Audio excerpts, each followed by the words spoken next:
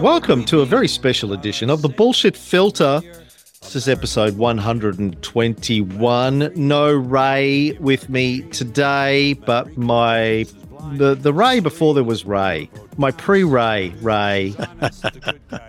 My old friend and colleague, J. David Markham, is joining me today. Long-awaited return to the Bullshit Filter for J. David Markham. It's been, been on the show in the past, but it's been quite a few years. We had a very fun time doing a Napoleon reunion episode, despite the fact that we were talking about a god-awful film a few weeks ago. And we talked about it for almost as long as the film was. Yes. And it was a much better use of people's time, too, I think, listening to us than watching the film. Of course. So, I guess the setup for this is anyone who has followed us on Facebook over the years knows that whilst we agree violently on Napoleon, we tend to disagree violently on pretty much everything else when it comes to politics. So you know where I'm coming from. I'm not coming into this as a debate. I had to spend an hour trying to convince Chrissy this morning that this wasn't going to ruin our friendship. I think, look, I am genuinely interested in trying to understand more about how David thinks about these issues because I respect you. You're my friend. You're an intelligent man. You're a student of politics. And we have very diverging views on this. And our audience knows my views on this stuff. So I don't need to remind them. And Ray tends to agree with me on everything because I've spent 10 years training him how to think properly. I thought it would be useful and healthy and interesting for our audience to hear your views and why your views on some issues diverge from mine. So the things I thought, the obvious things to talk about, things that we would be talking about on this episode anyway, if you weren't with us, is what's going on in the US presidential election that's coming up, what's going on in US politics at a federal level, what's going on in Israel and Gaza, and what's going on in Russia and Ukraine. They're the sort of the big, well, there's a lot of geopolitical issues we could talk about, but I guess they're three of the big ones that we probably have diverging views on, and which makes it interesting. Where would you like to start? I'm going to guess we do. You spent all those years training Ray. And as you know, I had a birthday a few days ago on Tuesday. It turned 78. So I'm hoping that you will simply accept the wisdom of your elders, and we'll do just fine. And I too, say, you don't look a day under 77. Yeah, I knew that was coming. I too had some trepidation about would we be at each other's throats and somehow damage our friendship, which, my goodness, goes back decades at this point. And I certainly hope not. I also respect you and think you're very intelligent. I every now and then I've got a glimpse of some of your political views or whatever, and yeah, you're right. I don't always agree, but I have always prided myself in having friends with whom I don't agree on everything politically, or for that matter, Napoleonically. I think it would be a boring life if you only hung around with people who agreed with you in lockstep. And I say that, with, some of the Trump acolytes who all, adhere to a very narrow point of view, but also some groups on the left, who do not want to tolerate divergence of opinion on at least on a large number of issues. I've always felt that we have a chance to learn from each other if we have some disagreement anyway, and without getting into fisticuffs. And since you are, I'm guessing, 10 or 15,000 miles away, getting into fisticuffs would be somewhat difficult. So we're safe in that regard. All right. So where do you want to start? Israel, Russia, or America? Well, I think we ought to end on a relative high note. So I think we should save American politics for the end, because if there's any area where we might actually find some agreement, it might be that. And it's also, if there's any area where I pride myself as being an expert, other than Napoleon and a few other historical areas, I've been involved in American politics and so forth for many, many, many decades, and like to think that I know a fair amount about them. Of course, I follow them very carefully, even though I live in Canada now. But I've been told by many Canadians that Canadians are more likely to follow American politics closely than they are even to follow Canadian politics, because, of course, it's the elephant in the room, kind of thing. I mean, you can love America or hate America or be ambivalent about America. It's still, an extraordinary, powerful nation with influence around the world, and you want to have an idea of what's going on. So I guess the other two things, which probably won't take a huge amount of time, is Ukraine. You're smiling because I have envisioned that this could be the length of one of our normal podcasts, which is to say, a little over an hour. We averaged about an hour and 15 minutes on the Napoleon podcast, and then we with occasional exceptions, and then the movie thing was 2 hours and 15 minutes. And with the movie itself being 2 hours and 45 minutes. So if we'd have been paying attention, we could have talked another half hour just to say we did it. But so let's, so you're thinking 2 or 3 hours. I'm thinking an hour and a half, maybe, because I do want to have dinner at a reasonable hour as well. It's in the evening here. So let's talk about Ukraine for starters. To me, there isn't a whole lot to say, at least in terms of the righteousness of one side or the other.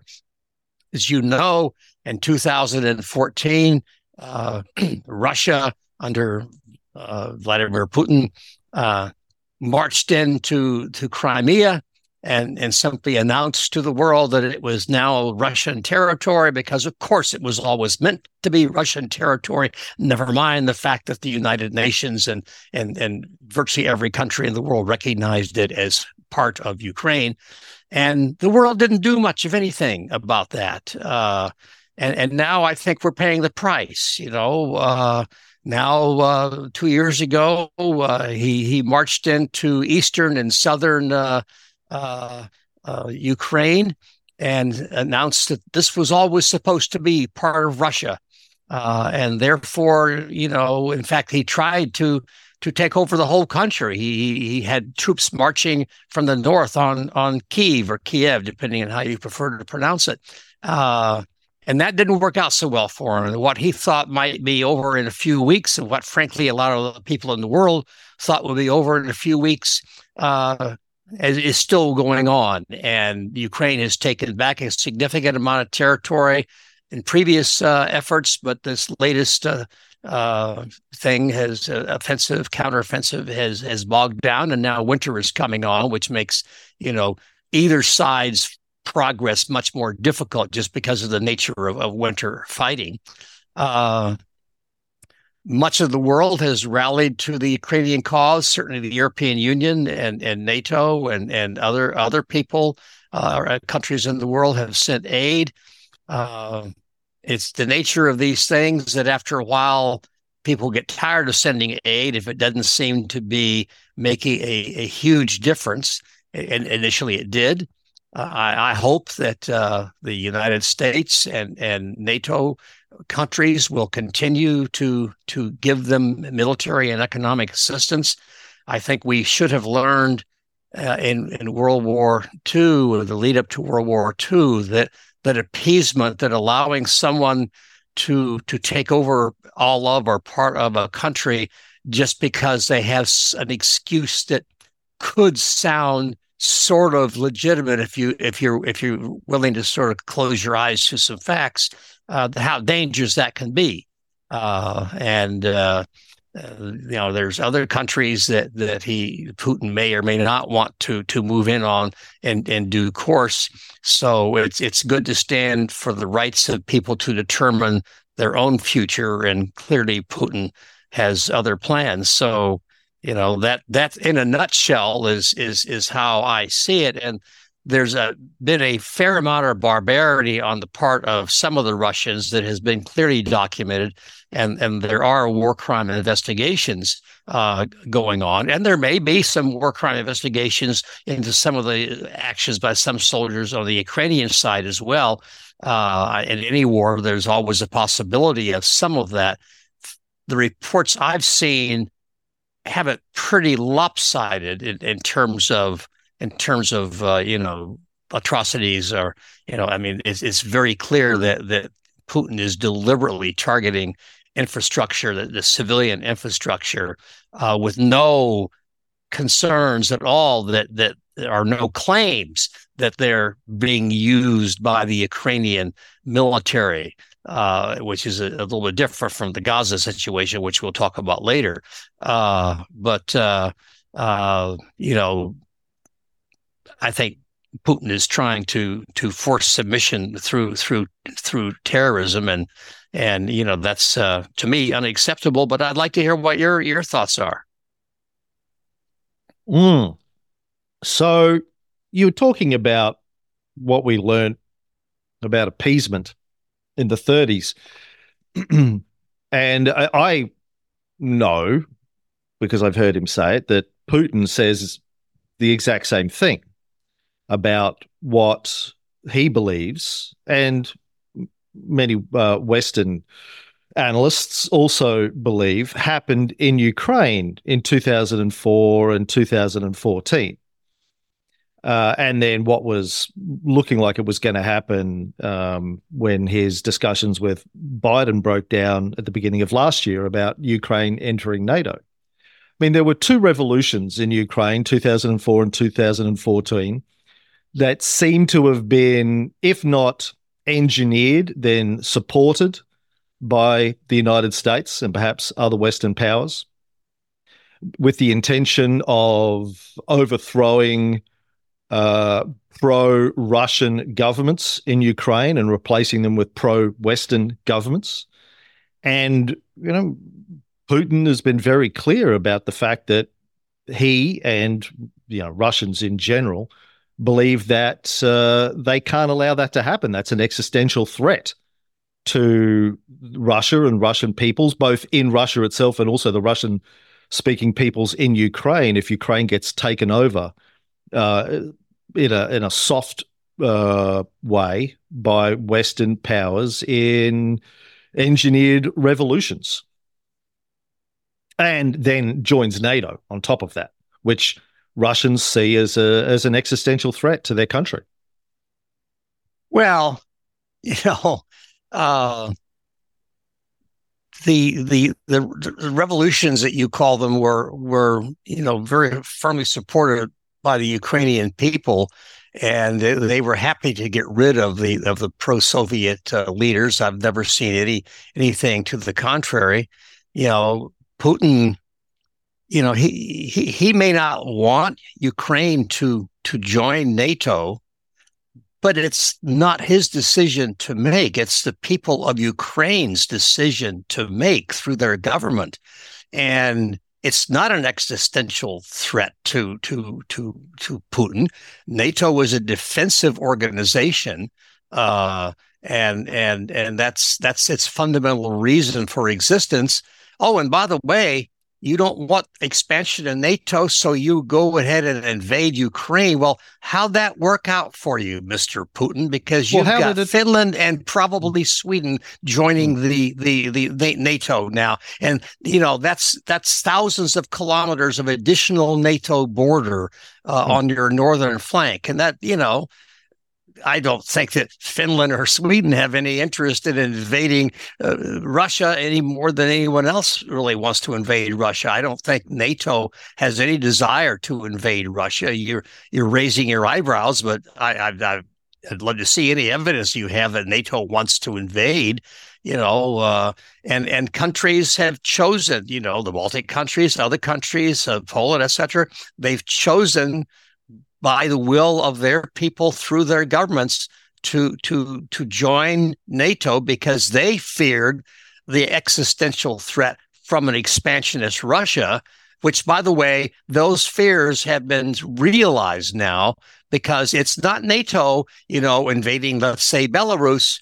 It's Russia invading Ukraine.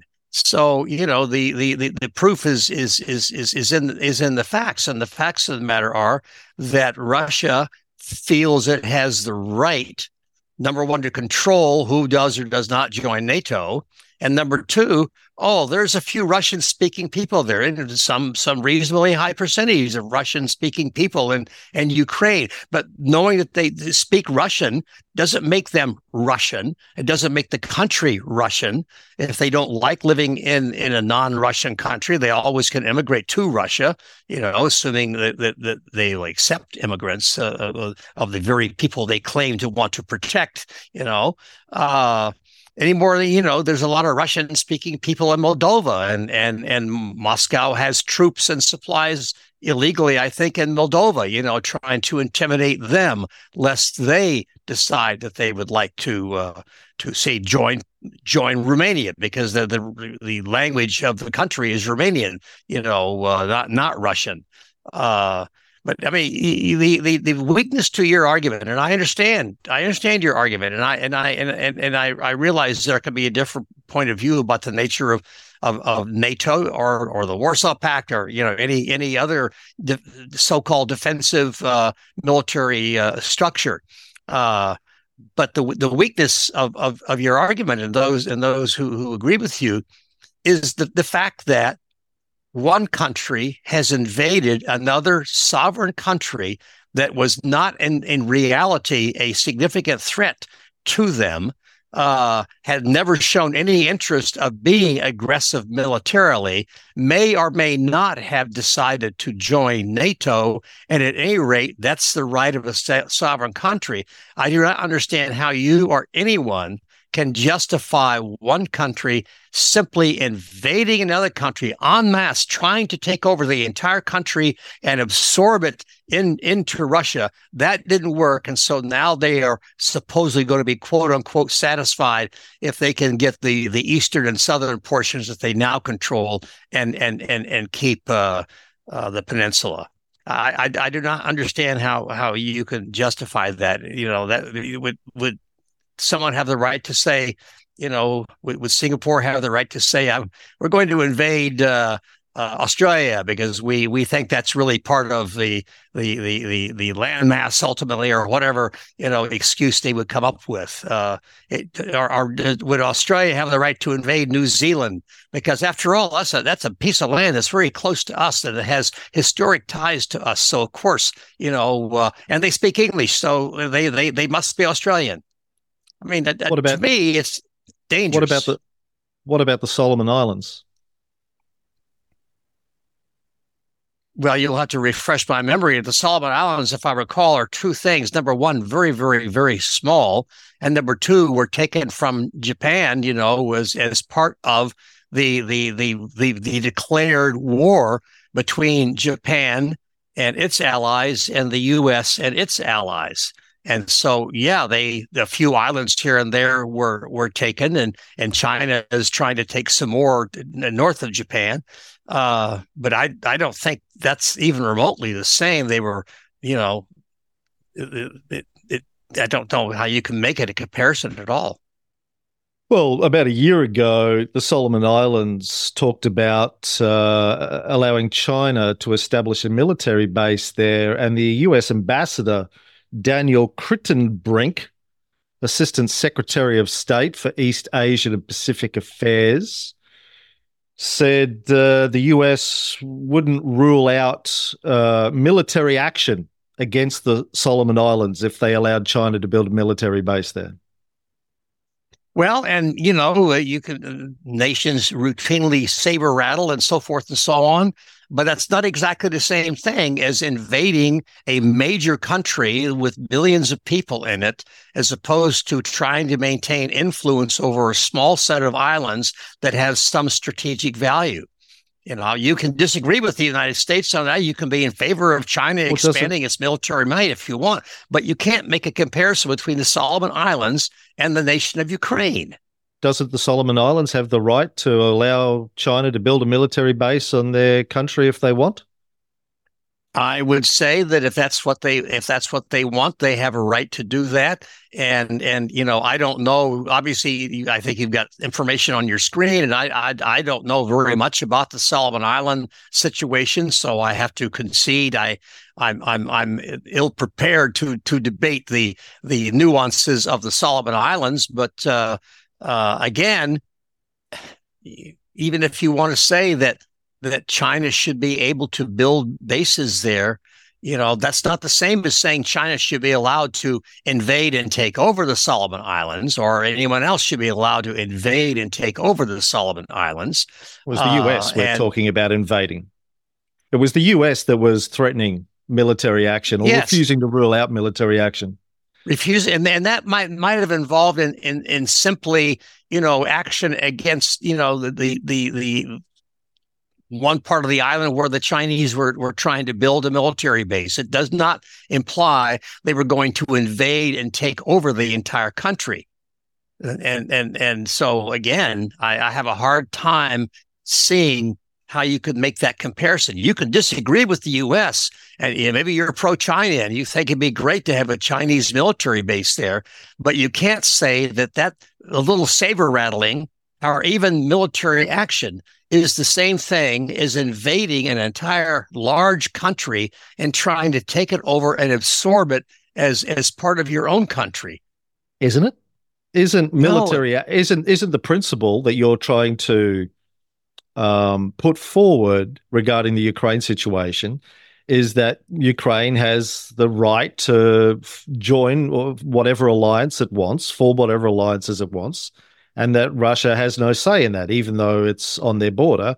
And yet the US is claiming the right to interfere with the Solomon Islands' sovereign right to form an alliance with China.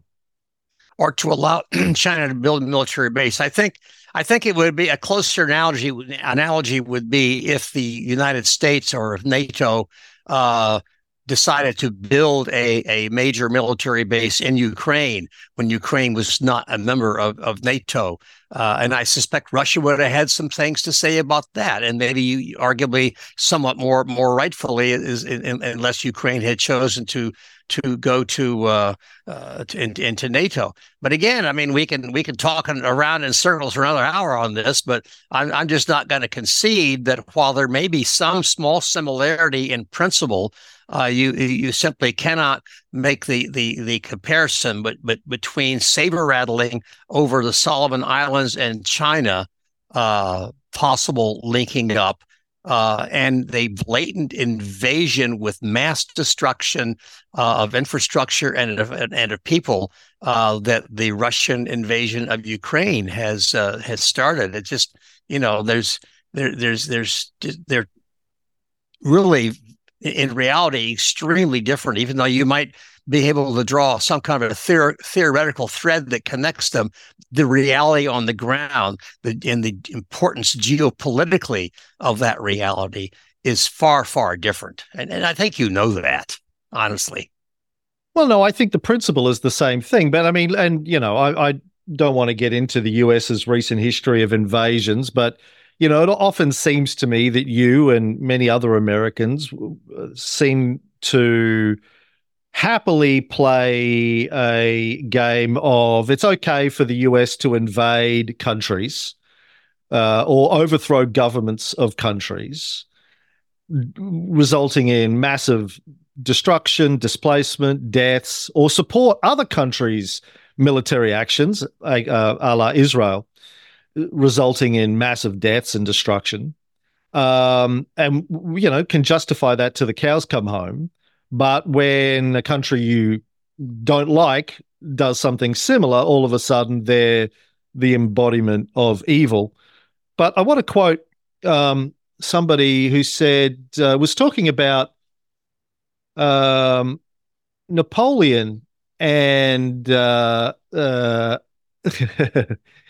his invasion of Russia in 1812. He said probably a little bit like the Russians today didn't really appreciate the expansion of NATO right up to their borders. No matter how much America and the NATO allies said to Russia in the 20th century that this is a peaceful movement, not to worry about your old adversary now having their member states right on your border, President Putin and others are not real thrilled with that. Well, it's very much the same thing in the 19th century. Russia was used to having, buffer states between them and France. And now all of a sudden, a satellite nation in the French Empire is right on the border of Russia, and they're not too happy about it. Well, yes, and I'm sure that's a quote from me. David Markham. I'm sure that's a quote from me, but context matters. I'm sure I also went on to point out that the Duchy of Warsaw, which is the buffer state you mentioned, was a problem before it even became closer aligned to the French Empire, because they never really liked having an independent Polish state there. And of course, the real important thing that created the situation in 1812 was the continental system, where the Russians were prepared to break the continental system, and they got all their ducks lined up in a row so they could go into to a war with France. And so there was a lot more to it than simply that. But I want to reply to your earlier remarks. It's not true that people like me, as you put it, blithely excuse American invasions, the causing great destruction, while supporting it, opposing it in Russia and supporting it in Israel. I'm a very proud, decorated Vietnam veteran, but I opposed the war in Vietnam. I thought that was at the time, I thought that was the biggest foreign policy mistake the U.S. probably ever made. And then the second Iraq War came along, and I determined that it was the biggest foreign policy mistake that America ever made, and I opposed that invasion vehemently. I didn't mind the first one because that was Kuwait was being invaded, and Kuwait was an ally, and you go in support of your allies and you help them drive out the invaders. But it's important to point out that even though we had the Republican Guard of Saddam Hussein on the run at the end of that war, we declined to go in and try to establish a new government in Iraq, or much less take it over or establish a military presence there. We did not do that. And now Iraq was an ally too, we should point out. Yeah, Saddam Hussein was a U.S. ally. You funded his attacks on Iran for 10 years. Yeah, the fight between those two and between him and Iran was supported by us, absolutely. But you can't have one of your allies being invaded. So that's by another one of your allies. I don't know if we were really truly allies with Saddam at that stage or not. That's something I'd have to go back and look to see what the diplomatic relationship was between them. And you have the advantage over me in that you have talked about this stuff, I'm sure, on the bullshit factor or filter before, and you've obviously done some research. You've got quotes lined up and so forth, where I'm just sort of doing this as a conversation between friends who draw on pretty good sources of knowledge and understanding. I didn't go to the trouble of putting together in any old quotes from you or whatever. You're just like Ray. Then you've done about as much prep as Ray normally does. Let me. Do you know who William J. Burns is? I recognize the name, but I couldn't tell you off the top of my head. He's currently the director of the CIA. Okay. Back in 1995, he was a political officer in the U.S. Embassy in Moscow, and he wrote a memo back to Washington where he said that hostility to early NATO expansion is almost universally felt across the domestic political spectrum here. In 2008, he had some role in Russia. I think he was the ambassador to Russia at the time or something like that. He wrote a memo to Secretary of State Condoleezza Rice at the time. Mm-hmm. The title of the memo was Niet means Niet.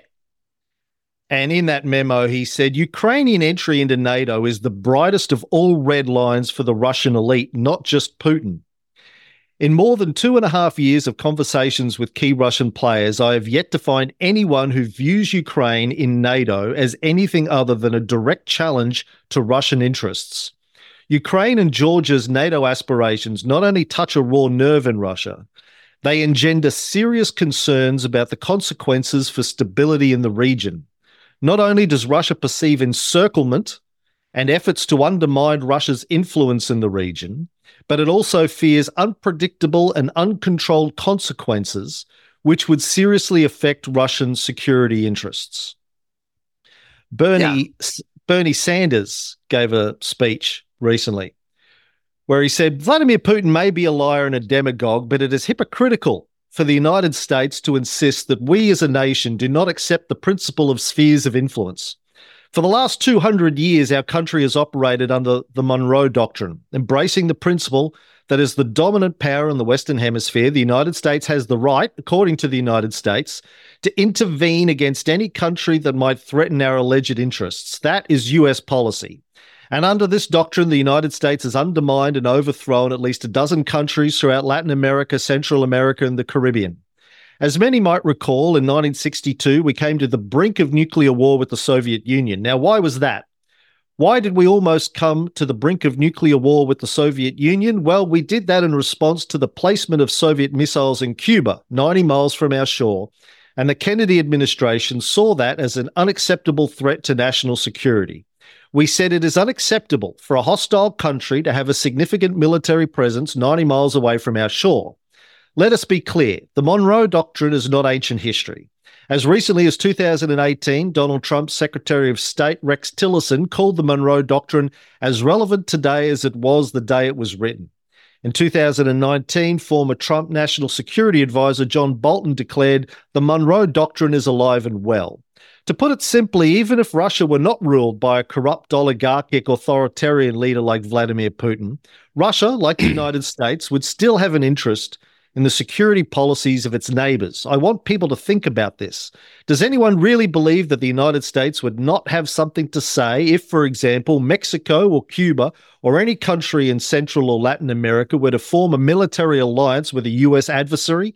Do you think that members of Congress would stand up and say, well, you know, Mexico's an independent country. They have the right to do anything they want? I doubt that very much. Countries should be free to make their own foreign policy choices. But making those choices wisely requires a serious consideration for the costs and benefits. The fact is that the United States and Ukraine entering into a deeper security relationship is likely to have some very serious costs for both countries. That was early in 2022 when he said that. This is before the invasion. And, you say they have the right to do it. And you said earlier that Putin thought the war was going to be over very quickly, and it was going to be over very quickly. Very early into his invasion in 2022, Zelensky was ready to meet with him and discuss terms and come to some sort of a peace agreement until Boris Johnson shuttled in and spent a few days with him and basically told him or convinced him not to sign a peace deal with Putin. And then the US, along with its allies in Europe, have spent, how many hundreds of billions of dollars now? $170 billion, $200 billion to keep the war going. So they could have signed a peace deal March, April 2022. Instead, the war has been drawn out for 18 months. How many tens of thousands of people are dead, millions displaced, infrastructure destroyed because the US and the UK didn't want Zelensky to sign a peace deal with Putin back in the early days, and it would have all been over and done with. Well, I dispute a fair amount of that. Let me go back a little bit though. It may very well be that this Mr. Burns and others have warned that a lot of the Russians don't like the idea of a of Ukraine joining NATO, and it's fair enough that Ukraine may take that as part of their consideration, making the decision whether they decide to irritate the Russians and join NATO or appease them, maybe compromise by joining the European Union, but which is an economic bloc as opposed to the military bloc that NATO is.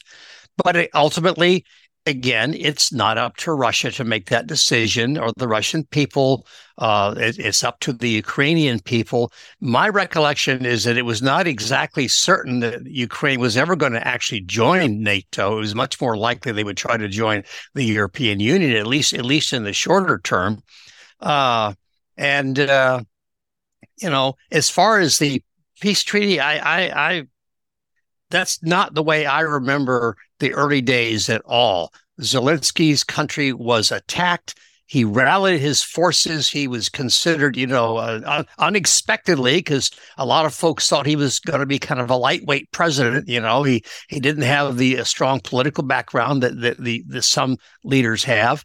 They thought that he might turn out to be kind of weak, but he turned out to be a very strong and charismatic leader. And his forces pushed back the Russians away from Kyiv and basically chased the northern folks all the way back to Belarus. And then inspired by the obvious desire of his people not to be taken over by Russia, then other people started to lend support. Now, did Boris come in and urge him to stand fast rather than to capitulate? That may very well be. I honestly don't know, but nothing that I saw, and I followed it very carefully every day. The news coverage on multiple networks and newspapers was intense, as you well know. And I don't recall anything about how Zelensky was going to willingly surrender a portion of his country. That's because it wasn't covered in the US media. You need to read outside of the US media. So I do. This was covered by Pravda in Ukraine. So Pravda is such a good source. David, come on, that's a Russian David, that's a Russian newspaper. David, this is Ukrainska Pravda. It's an anti-Russian newspaper. Slow your roll. In May, it reported that, and this didn't get covered in the West, it reported possibility of talks between Zelensky and Putin came to a halt after Johnson's visit.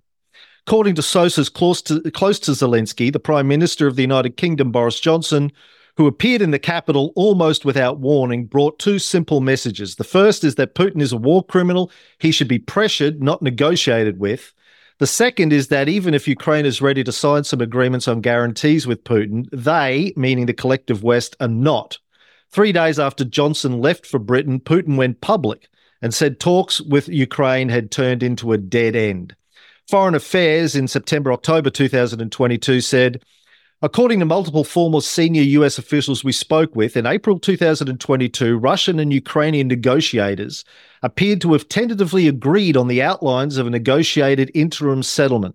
Russia would withdraw to its position on February 23rd when it controlled part of the Donbass region and all of Crimea, and in exchange, Ukraine would promise not to seek NATO membership and instead receive security guarantees from a number of countries. So plenty of news sites in June last year covered the story that Boris was still saying he was worried that Ukraine would make a peace deal with Russia. But this story about how the negotiations got scuppered didn't get a lot of coverage in the Western media, only in Foreign Affairs 6 months after the effect. And you always like to blame the U.S. and in this case, I guess it's U.S.'s ally, Great Britain. But the reality is, so Boris Johnson went and said, we would prefer to see you stand fast and stand up to Putin. Okay, that's his opinion. Russia's opinion is we would prefer you to capitulate and join us, in our socialist utopia. Okay, that's his opinion. Now, Zelensky and his government and the people, they have to decide what they feel is best for them. And you could say he was pressured, and he was being pressured from both sides. By the way, I mean, Putin was obviously, trying to say, okay, this is our territory now. You have to accept that. And Boris Johnson was apparently trying to say, we really think you should stand up to him because he is, in fact, and this is true, in fact, a war criminal. For you to capitulate to him would be a disaster. And Zelensky has to make his choice. So whether he was pressured or not, the ultimate choice was Zelensky's and his government's to make. And they made the choice, probably helped by the fact that they had somewhat unexpected success, in repelling the Russian invasion. The Russian invasion was not well thought out, as it turns out, sort of strategically and tactically. They made a number of mistakes, reminiscent, I suppose you could say, of the choice of formations that Napoleon chose at the end of the Battle of Waterloo. Not necessarily going the way it would have been perhaps a little bit more effective. And so as a result, Russians suffered heavy losses, both in the north and also in the south. And now it's dragged on for a long time. But we're talking in circles. The reality is that Zelensky is not going to capitulate unless he is defeated militarily.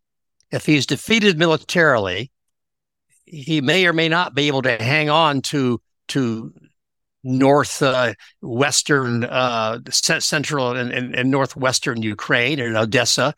Maybe Putin for now will just stop where he is, or he may have to have further concessions, and it's probably not in the best interest of the people of Ukraine, who are showing extreme bravery and determination to maintain their independence. And so, again, we'll end up where we started off, in my case at least.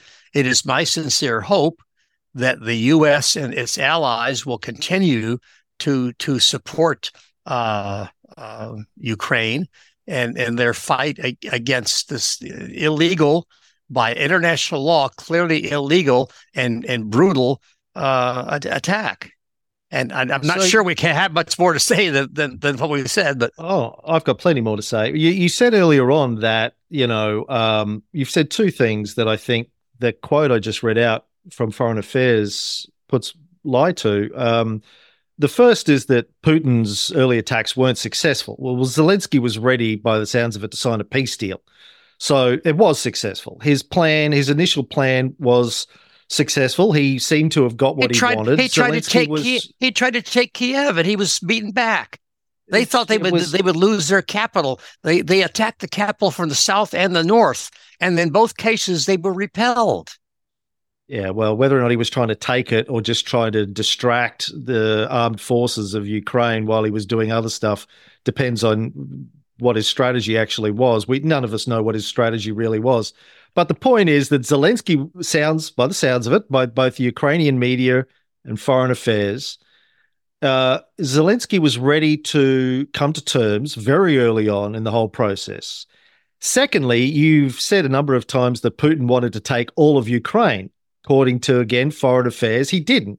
He was ready to settle for back where they were at February 23, which was taking some of the Donbass region. That was his goal, a buffer zone, and also to get guarantees from Zelensky that Ukraine wouldn't join NATO. And it sounds like Zelensky was ready to agree to that until the UK and the USA interfered in the process and dragged it out even longer. And in terms of the NATO stuff, let me quote NATO Chief Jens Stoltenberg. But let me respond before I forget. You keep saying, well, it sounds like he was willing to cut a deal, and it sounds like Putin was willing. It sounds like, but you don't have evidence for that. It may seem that way to some people, and someone who wrote an article on it may have felt that was the way it was going to come down. I have a very hard time believing that Zelensky was prepared to almost immediately, in your words, sign off on losing most of southern Ukraine, certainly all of it along the coastline, so that Russia would have a land bridge to Crimea to go along with the other bridge and also his sea routes. I have a hard time, but you said we don't know really what Putin's goal was, and it's presumptuous of me to say he was going to take over all of Ukraine. That I don't know that for sure because I don't know. I've not looked into his mind, and that's fair enough. It seemed like it was, given the military operation, but you don't know either what Zelensky was really going to do. You've read some people who say they believe that Zelensky was prepared to sign a peace deal, but they don't know. You don't know. And by the way, I don't know really what was in his mind and the mind of his advisors, what ultimately he was going to do. He was getting advice from both sides. I don't dispute that Boris Johnson gave him advice on one side, and as Putin and other people, from his branch, and Belarus and so forth, I'm sure were pressuring him to take a different approach. The fact of the matter is, regardless of what advice he got and what pressure he had, he chose to defend his country. Russia was pushed back out of the north completely. A lot of the northeast and sort of south central part of Ukraine was retaken by Ukraine in the first counteroffensive. In the second counteroffensive, neither side has gained much. I mean, one side gains, control of both sides of the river at a strategic point. Another side gains a couple of villages, which are bombed out hulks of themselves. I would say any military strategist would tell you right now, after some pretty good success in the first counteroffensive, it's basically a stalemate for the winter. Chances of anything other than the occasional ship sinking or something along that line that might happen. Any real land progress is going to be extremely limited until after the spring. The spring thaws, everything turns to the quagmire of mud, so that slows things down dramatically. And then next summer, either side can decide to mount some kind of a major offensive, either the Russians pushing north again, or the Ukrainians pushing south and east again. And time will tell how that goes. We just don't know. All we can do in our minds is decide for ourselves. Do we think that Ukraine should be supported in its fight to maintain its independence? Or do you think that they should be encouraged to sign some kind of a treaty? The Putin, the reports say, is allegedly open to some kind of a treaty as long as he can say he won, and that would mean keeping the territory he now currently controls. You could make an argument on both sides of that. I think the Ukrainian people at this point have made it pretty clear, and certainly Zelensky and his government, that they want to keep going. They want to get back the territory, including Crimea, that was taken from them.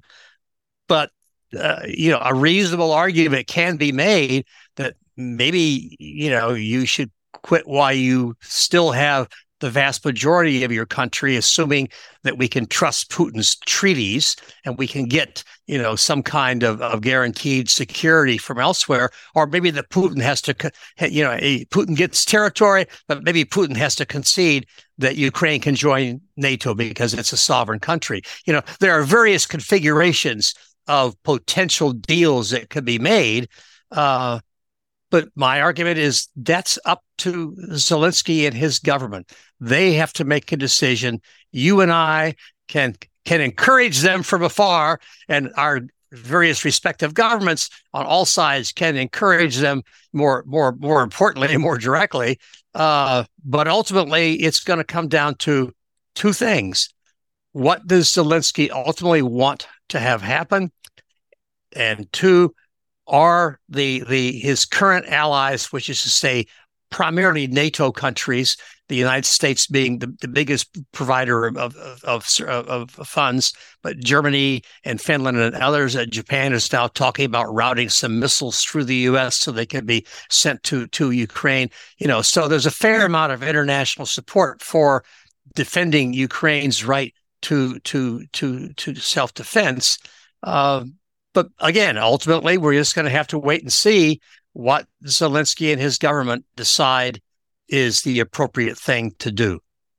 You and I are very good at having good ideas, and I respect your ideas, and I certainly respect your research.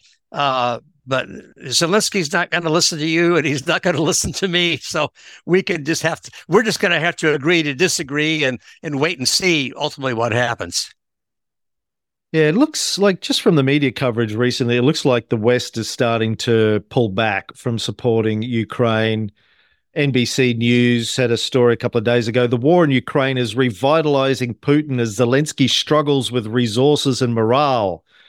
You say the Ukrainians are wanting to defend their country, but Zelensky has had to arrest and imprison a lot of his leadership, that he's accused of betraying the country.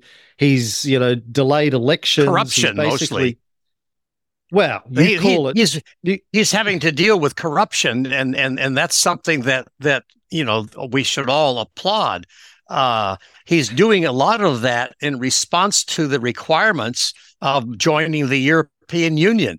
The European Union requires that a government that wants to join show that it is not full of corruption. And there were definitely corrupt people in that country, as there are in Russia and elsewhere. There were people making money, off of the war and this Hunter and the Biden. other thing. No, Hunter Biden's got nothing to do with it. If you're going to start bringing corruption up the in right Ukraine, wing, yeah.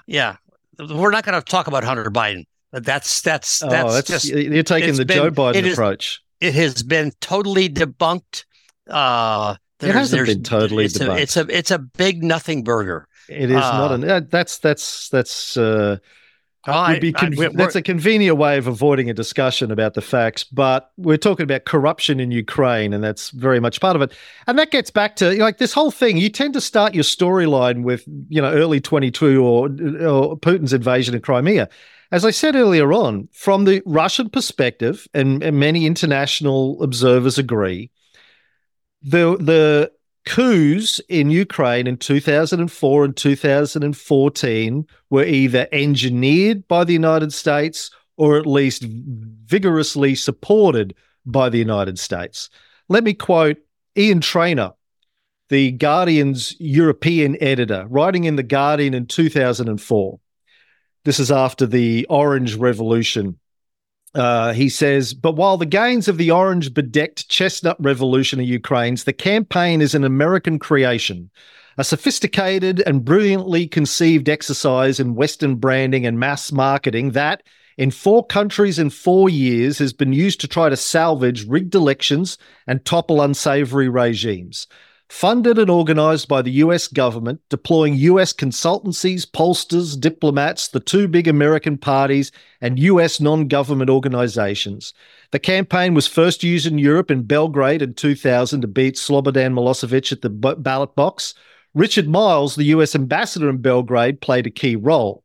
And by last year, as US ambassador in Tbilisi, he repeated the trick in Georgia, coaching Mikhail Shashkevili in how to bring down Edward Shevardnadze. 10 months after the success in Belgrade, the US ambassador in Minsk, Michael Kozak, a veteran of similar operations in Central America, notably in Nicaragua, organized a near-identical campaign to try to defeat the Belarus hardman Alexander Lukashenko.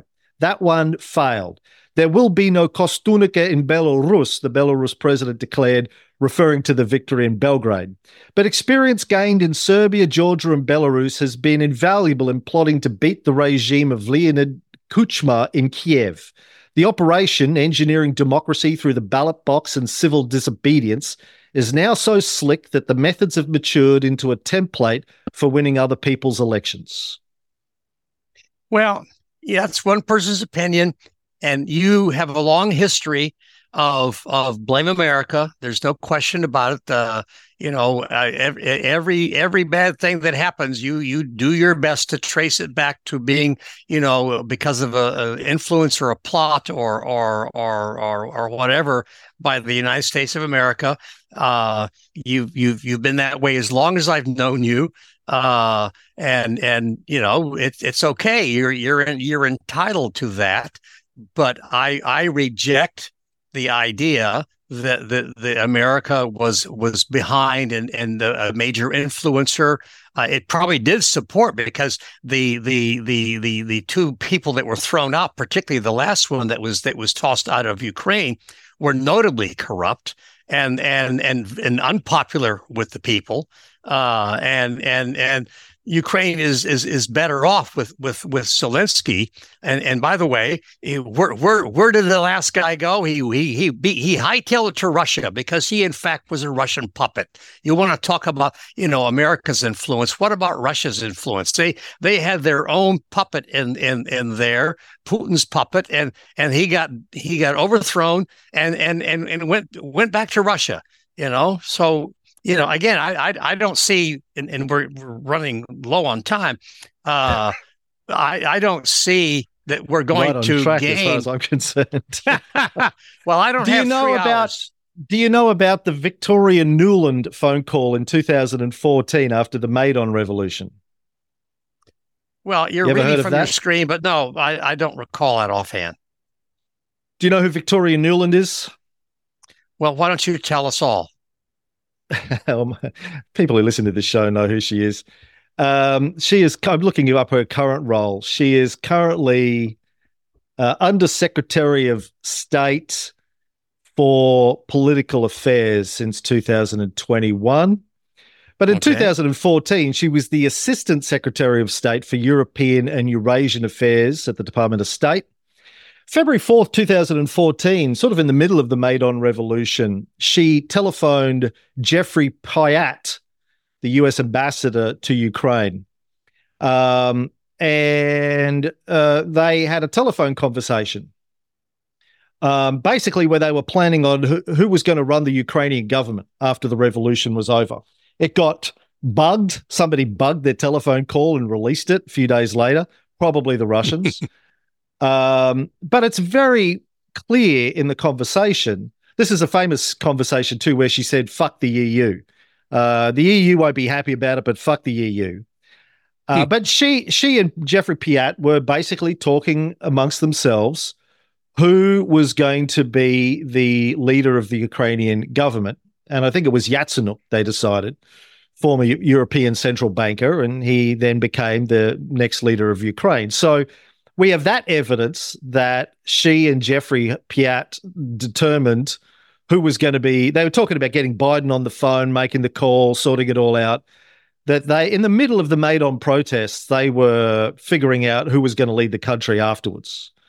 So we have like lots of people around the world. There's lots of scholars who study this region who believe that the US was involved in overthrowing the country, and certainly Putin believes that. Many Russians believe that the US overthrew the democratically elected governments of Ukraine, not once, but twice in a decade.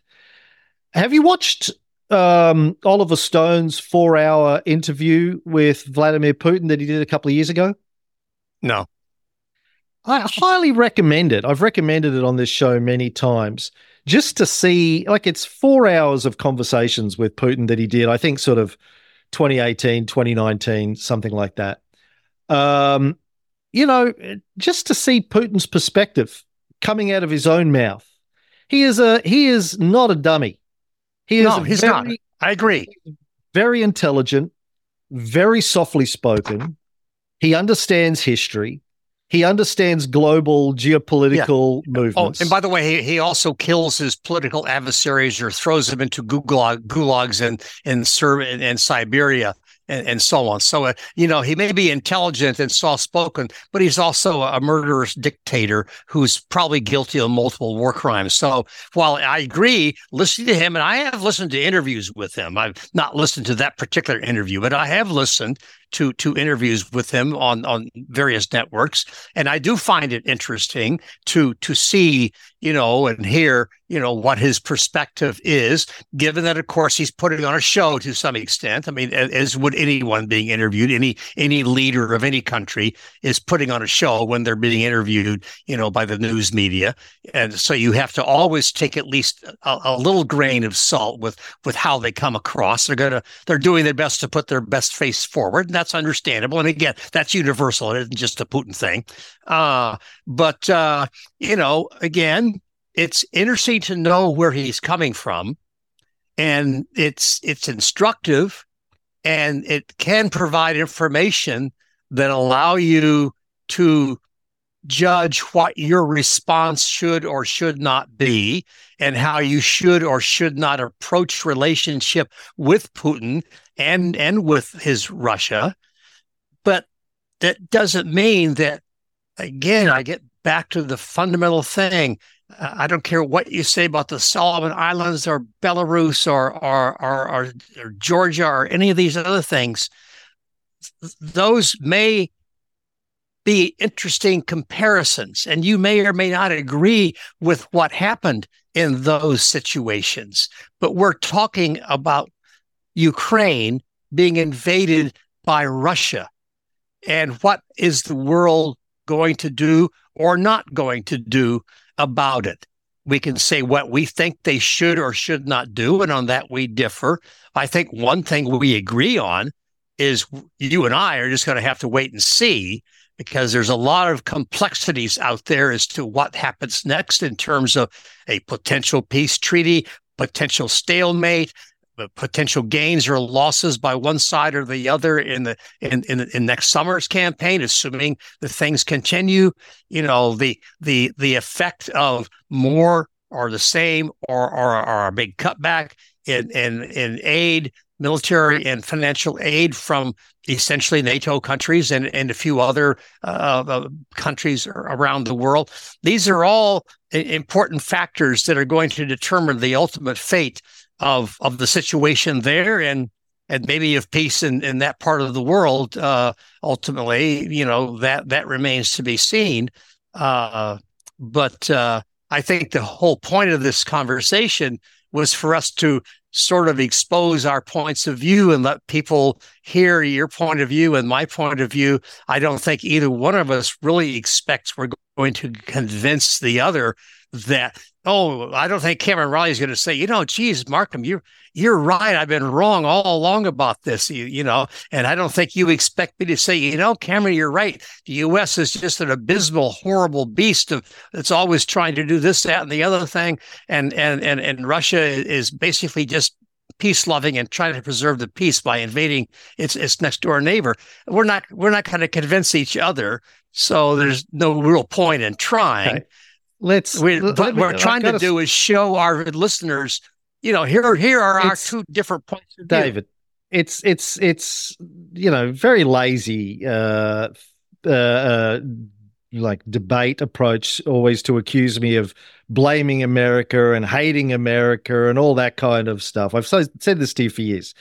I don't hate America. My wife's American. My kid's half American. A lot of my friends and colleagues are Americans. I love a lot of things about America. All the films and the music and the books and everything that I've consumed over my lifetime is largely American. I'm just a geopolitical realist. I believe that America, like every country, does things that it thinks is supporting, promoting its economic interests at the end of the day.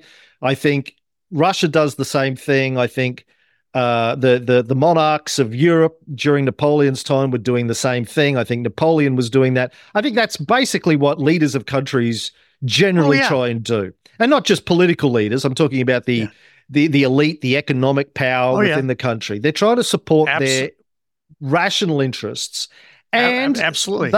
they will often do that at the cost of lives of their own people when they send their own people off to war, and often other people. And I think the Ukraine thing, the basic story of what's happening in Ukraine to me is the essential story is that since the end of the Cold War in the early 90s, when the world became unipolar in terms of political and military power for a couple of decades, the US saw it as an opportunity, a once in a lifetime, a once in a century opportunity to take as much as it could in terms of forming or solidifying its economic bloc or its trading bloc around the world.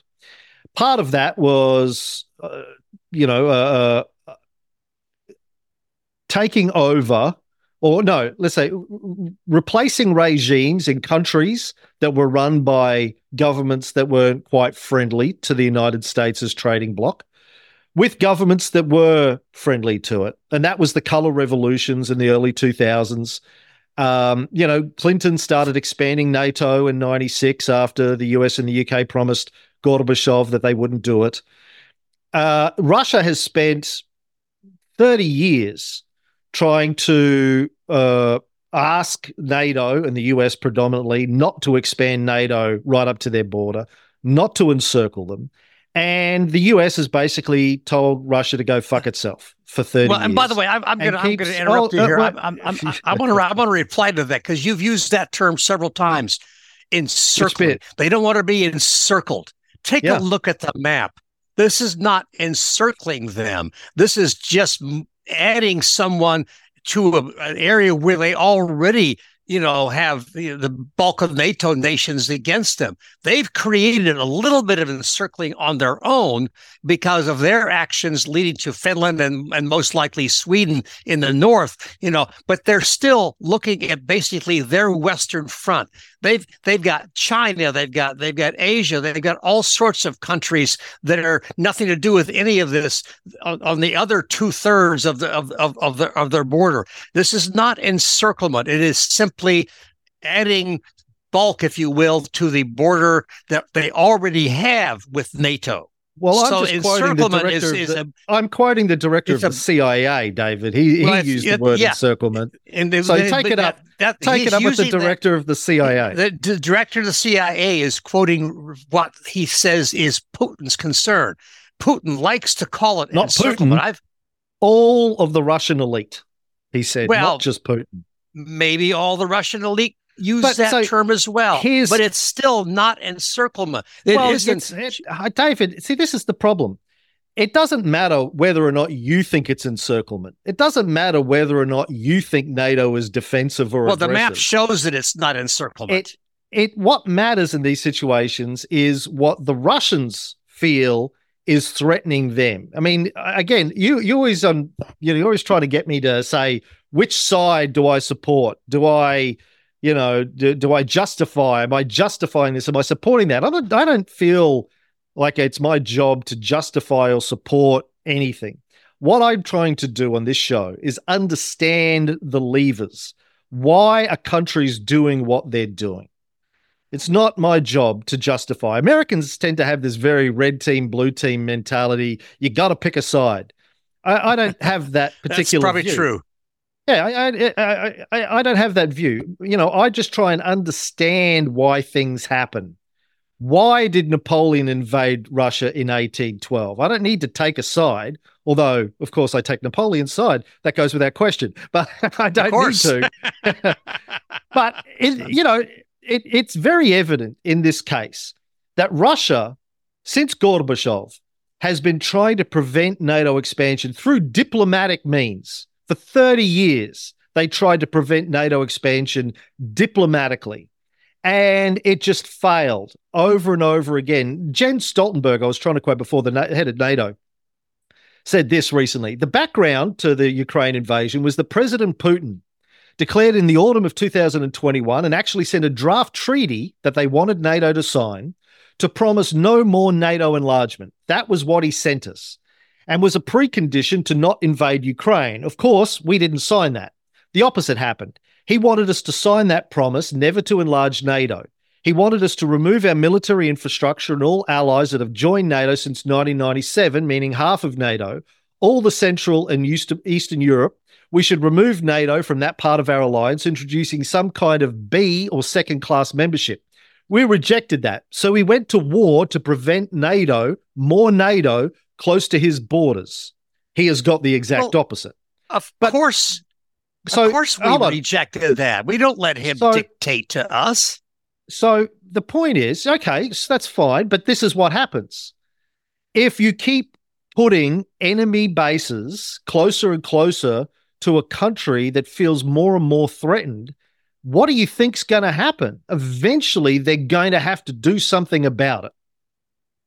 He can't just sit there decade after decade after decade with diplomacy failing over and over and over and over again when he's How about signing a treaty with NATO, non-aggression pact with NATO? They tried that. Gorbachev and Yeltsin and Putin all tried to create new alliances that would bring Russia into NATO in a new kind of alliance. It got rejected over and over again. NATO refused to look at entering Russia into a new kind of alliance. Obviously, NATO was set up as an anti-Soviet alliance in the first place. So they were trying to create new alliances. Gorbachev was suggesting that in the early 90s. They've been trying that for 30 years too. And and my point is, what do you expect to happen when diplomacy fails decade after decade after decade? Eventually, this is what guys like John Mearsheimer have been saying for decades. It's what Chomsky's been saying for decades. It's what bloody George Kennan said. You know George Kennan? George Kennan, when Clinton, he was still alive. He was in his early 90s when Clinton started enlarging NATO. George Kennan, the creator of America's Cold War containment strategy, he himself in 1996, let me get the quote. I've got it in my notes here. He said, hold on. Why does it? I hate it when this doesn't come up. I know the feeling, my friend. Trust me. While you're looking for it, let me from him. Sorry, go on. While you're looking, let me say something. You several times you said when Clinton started expanding NATO. Clinton doesn't have the power to expand NATO.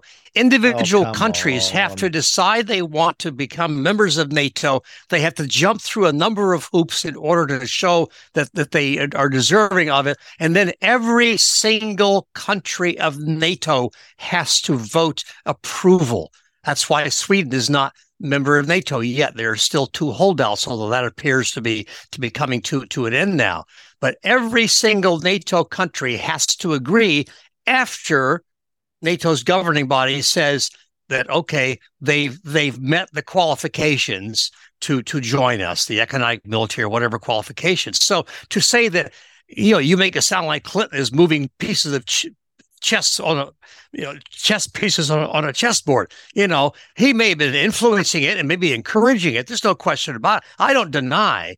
And by the way, I don't generally say that you hate America. I generally say you blame America, for virtually everything. I've said that once or twice in private conversations, but I didn't say it tonight. You'll notice I was very careful not to say that because I tend to believe that you don't really hate America. You hate what we do politically and foreign policy and stuff, to a large extent. I don't hate it either. I try to understand it. I'm a realist. Yeah. Here's what George Kennan said in the mid-90s. He said, of course, this is about NATO expansion. He said, of course, there's going to be a bad reaction from Russia. And then the NATO expanders will say that we always told you that's how the Russians are. But this is just wrong. And this is exactly the point. He was exactly right. The NATO keeps expanding closer and closer to Russia. Eventually, Russia reacts to that, and then you go, oh, look at Russia. They're invading Ukraine. Yeah, well, they told you for 30 years, stop it, cut it out, or we're going to have to do something.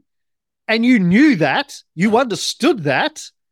The director of the CIA has known that for decades. You did it anyway. What you knew was going to happen happened, and then you go, "Oh my God, look at Russia! They invaded Ukraine." It's just ridiculous to me that everyone acts surprised when it's almost like you pushed them into this over decades. You knew this would happen. In fact, I have to think that you wanted it to happen so you could use it as justification for more military industrial spending, increasing the sizes of the military industrial complex, and use it to try and for regime change in Russia. Why else would you keep doing this if you didn't want it to happen? Now I find you insulting. Honestly, no one wants the kind of destruction that you see in Ukraine right now with the well, maybe the Russians do, and maybe Putin does because he thinks that's the key to victory. Why did you guys tell Zelensky, if this happened, don't sign a peace deal, go to war, if you didn't want to see this destruction happen? Well, first of all, we did not necessarily know that Putin would deliberately target civilians and civilian infrastructure. But secondly, again, war is a war, man. That happens in war, right? You keep saying that you don't want to justify things; you just want to understand them. But your entire discussion on this now 2 hours. Has been yes, it has since we first started. We had our conversation about computers for a few minutes before, but it's been an hour 16 of recorded conversation. Yeah, well, that's a lot. I told you about an hour a topic. It's and we don't have time to do that. At any rate, much of what you've done tonight is in fact try to justify. No, I'm talking about we should have known better. Justification. I'm talking about what Putin's justification is for it. It's not my justification. It's his justification. It's Russia's justification. And what America's justification was for helping, in large part, create the situation in the first place. Well, you can't deny that the US has played a large role in expanding NATO. If you say that supporting the survival of a democratically elected government of a country from an illegal and immoral invasion with no, in fact, direct pretext, they may not have liked the expansion of NATO, but they had no right to invade any country just because they were afraid it might join NATO. NATO has not shown any inclination to invade Russia. It's a defensive organization. It wasn't even clear that. What about the bombing of Yugoslavia, the bombing of Libya, the bombing of the Bosnian Serb army? NATO's not defensive. It's led at least 3 aggressive actions in the last 20, 30 years. Well, we don't have time to get into those. They were much more complex than simply NATO invading or whatever. But there was did. a great deal of complexity. We need to stick to what we're talking about. This positioning of NATO as a purely defensive organization just doesn't hold water. They've been an aggressive actor at least 3 times in the last 20 years. Yes, but not in terms of Russia. Russia has no reason to believe. Russia's a lot different than Yugoslavia. You can't say that. Russia does believe. The director of the CIA told Condoleezza Rice 15 years ago that Russia believed it. You can't say they have no reason to believe when they obviously do believe it. So they obviously do have reason to believe it. I'm going to have to go now because this is pretty quickly here because I don't have 3 hours like you apparently do. We have 3 topics. I'm not going to do an hour on topic. We'll do the other topics another time. I'll be glad to come back and continue this. But the fact is it a bladder thing? Is it a bladder thing? No, it's maybe getting hungry thing and okay. And it's 7 o'clock in the evening here now, and I have a wife in the other room who might like to have dinner with me or whatever. Actually, But she sent me an email saying she was looking forward to the peace and quiet. I know we have peace and quiet for Edna. I know. I saw that. We joke about that. She told me, "Oh, good, take your time, David. It's peace and quiet for Edna." That's one of her mantras. I go on a trip, somewhere. Oh, good, so peace and quiet for Edna. Okay. But you say you don't want to, blame or support or whatever, but I'll close my comments by saying, even if Russia thought they were being encircled, even if Russia didn't really want NATO to expand and had said so, the idea that they were going to sign a treaty where NATO gives up or makes sub-partners the eastern portion of NATO is ludicrous. And if Sweden or Finland ever decided they wanted to join, or if Ukraine wanted to join, and they met the qualifications to do that, Russia may not like it, may feel uncomfortable, and maybe the West should do their best to mollify Russia and say, listen, we want you to understand, but Russia's been backing out of various treaties on nuclear weapons, for example, and so forth. So, that's a little problematic. But the bottom line is we should do our best to make President Putin understand and feel that this is not meant to be a threat. As long as he doesn't invade us, we're not going to invade him.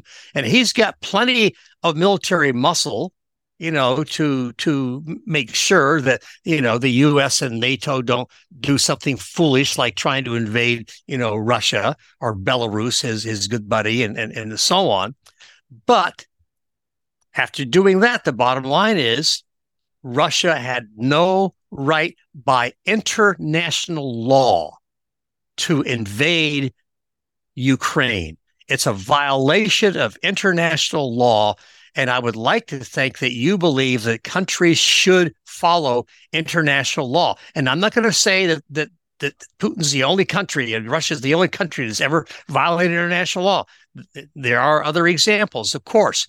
Including the United States on a regular basis. Well, I would say it's possible the United States in some situations. I'd have to really go through and look at the nature of international law because,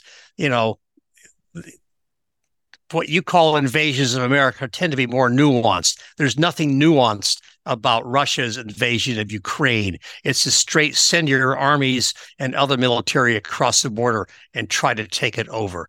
Anyway, I have enjoyed this thoroughly. We have, as expected, disagreed. I hope you're not too disappointed that I don't want to spend 3 hours doing this, but my energy level is not the same as yours, perhaps, and I have my hunger pains are not the same as yours, and so on. But let's do it again, by all means. And then next time, maybe your cohort in crime, Ray Harris, will be able to join us, and it won't just be you beating up on me. It'll be the two of you beating up on me, probably. But but regardless, he'll just sit there and chew on his weed gummies and get high and laugh. That's what he normally does.